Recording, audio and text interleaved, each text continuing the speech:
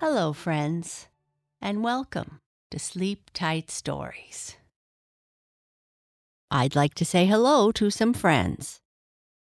Hello to Finn, who is 5, and Mackenzie, who is 3, from Washington, D.C.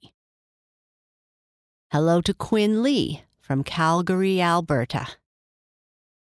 Hello to Tallulah Moon Husby from Venice, California. Hello to Jack and Ella Schroeder, who are 3 and 5, from Grandview Heights, Ohio. I'd like to say happy birthday to Grace from Naples, Italy, who is turning 6 on January 10th. And happy birthday to Karina, who is turning 9 on January 11th. And a happy birthday to Tavian, who is turning 6 in January. A very happy birthday to you all. I hope you all have a wonderful day. Thank you, Finn and Mackenzie, Quinn Lee, Tallulah, Jack and Ella, Tavian, Grace, and Karina for your support. It's so nice meeting all of you. This story is about a girl named Mary. Mary loves math and knows that she will be a great mathematician someday. She works very hard every day, but after a while feels like she doesn't know what she wants to do anymore. She talks to her tutor about this, and Miss Ross decides how she can best help Mary with this problem. Mary's Dream. Many years ago, in a far-off land, there lived a young girl who was destined to be the greatest mathematician the world had ever known. She knew this because her teacher told her so, and her mother told her so, and her father told her so. Her name was Mary, and her days were filled with school, work, and study. Her nights were filled with dreams. She lived in a small house in a small city underneath the cover of lovely, lush trees that blossomed with flowers each year in the spring to announce the coming of summer.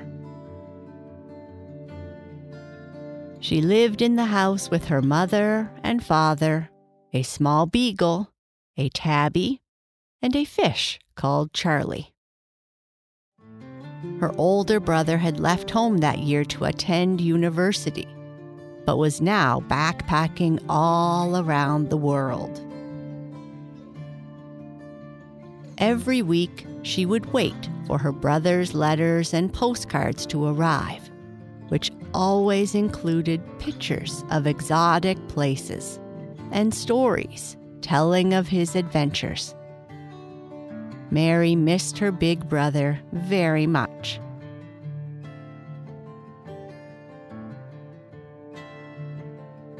This day was much like any other. At 6:30 a.m., her beagle Hilbert jumps up on her bed to wake her by licking her face until it was a gooey mess. She then washes, brushes her teeth, gets dressed, and is sitting at the kitchen table by 6:45. Her father, who works from home, always has her breakfast prepared: a boiled egg, oatmeal, tea, and some nuts. Mary doesn't like the oatmeal very much, but she loves tea. Her mother will then walk over and give her a kiss on the cheek as she goes out the door, coffee in hand, to begin her long commute to her office. By 7:15, Mary and her father are in the car so that she can be dropped off for early morning band practice. Her father says structure is very important, but Mary thinks that a little change, some excitement, might be better. After band practice, Mary attends a number of classes in math, science, and a couple required classes in the arts. She loves her creative writing class, as her teacher, Mrs. McDonald, would also ask that the students use their imagination to create something fantastic and new. It was scary looking at a blank page. Math was comforting in its rules and logic. But Mary always enjoys writing about far-off places that she hasn't visited yet. Places with strange animals, different smells, lots of color, and no oatmeal. After school, Mary would be tutored in math by a professor from the university. She liked Miss Ross, as she always presented problems with such enthusiasm, and thought all the world's problems could be solved by equations. After her class with Miss Ross, it was home for dinner at 6. It was always 6. And dinner was often somewhat the same: a meat, a vegetable, and a starch. After dinner, it was homework and math practice. While her days were very busy, the time just before sleep was hers to enjoy as she wished. She loved to read stories about adventurers or stories about far-off places. Many nights she would look at the postcards and letters her brother had sent her from the many places he had traveled to. He didn't say much, but in the last note, he told her to follow her dreams. She thinks about what he said a lot.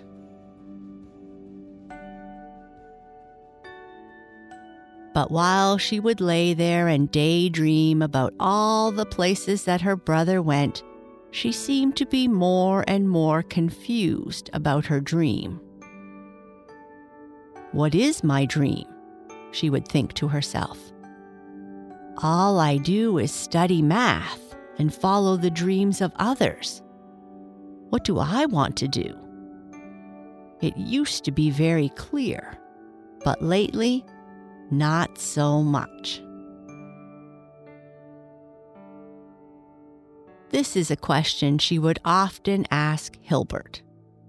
But though Hilbert was only a dog, he often gave the best advice. "Go outside and play," he would answer, "or go for a walk." Hilbert wouldn't say this literally, of course, but whenever Mary asked him any questions, he would immediately bark excitedly, run and grab his leash in his mouth, and prance at her bedroom door.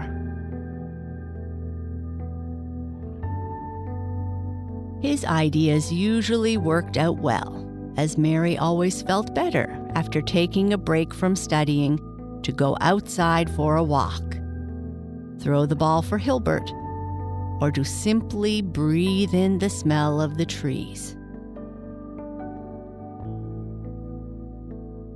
Mary decided that she would ask Miss Ross tomorrow how to rediscover her dream. Who better to ask than an expert problem solver, she thought. "So, Mary, do you have any questions about the material we covered today? Or do you have a problem you would like us to work on?" asked Miss Ross. "Well," Mary hesitated, I do have a problem that I would like to work on with you, but it might be too silly or simple." Nothing is too silly or simple.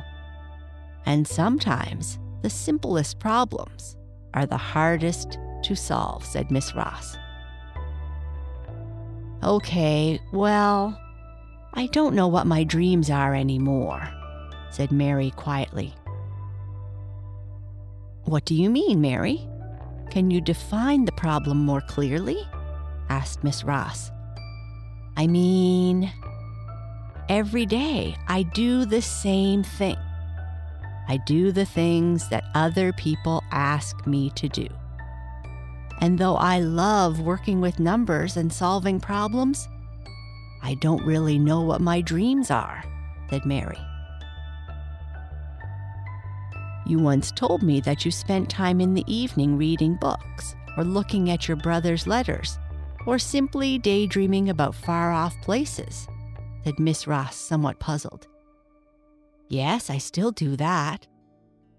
"Okay, so you mean you don't know what your purpose is? Could that be it?" asked Miss Ross.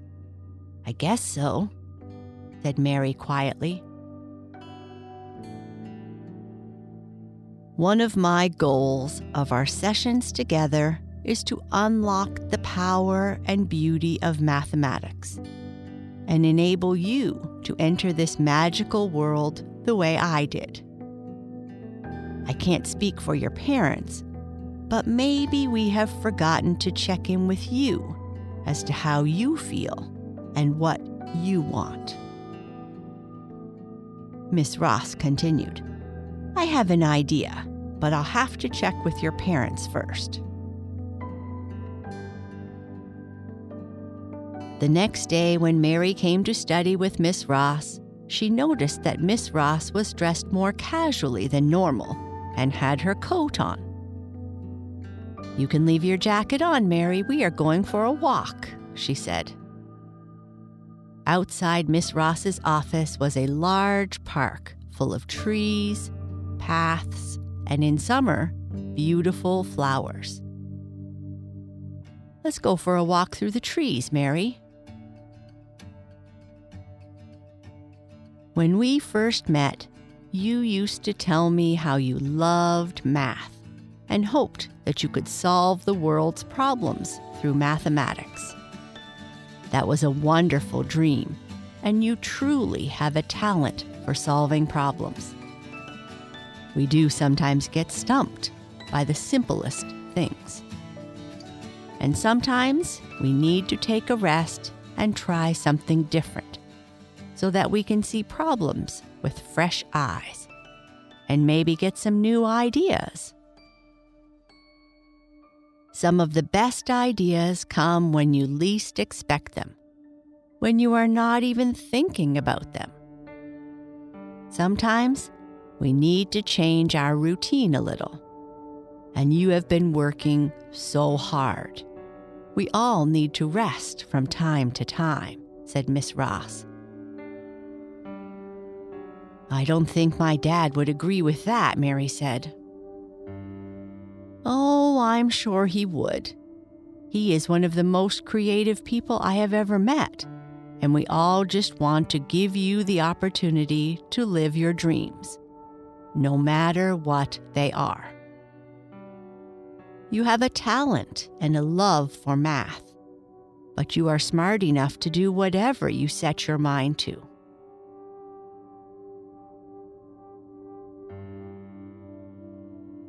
Over the following days and weeks, Mary and Miss Ross would go for walks, visit art galleries, museums, see movies at the Cineplex, or sometimes just sit and listen to music, even the music that Mary liked.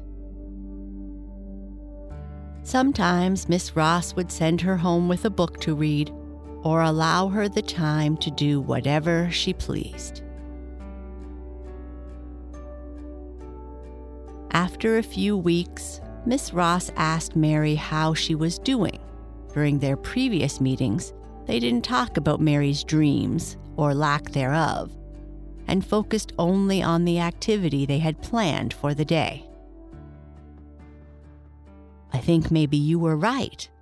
I was kind of bored, and these last couple of weeks have been great. My dad even changed our breakfasts in the morning, Mary said with more energy than before.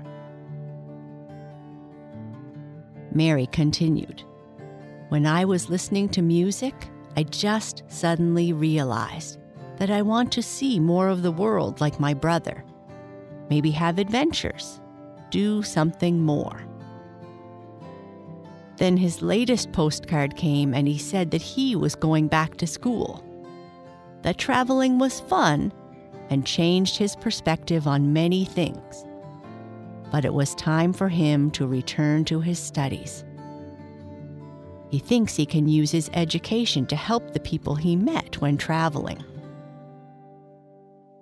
But when I went for a walk with Hilbert, another idea came to me. I realized that I still love math, and maybe math can help me to see the world. Well, I think you have found the solution to your problem. You don't need to have just one dream or one way to realize your dream. You can do many things. You can accomplish anything you set your mind to. From now on, whenever you feel you have lost your dream, take a break, rest, and try some new things. You might find that that is just what you need. And if you discover something new, then that's okay too. Mary took these words to heart and realized that it was very true. And that's the end of our story. Good night. Sleep tight.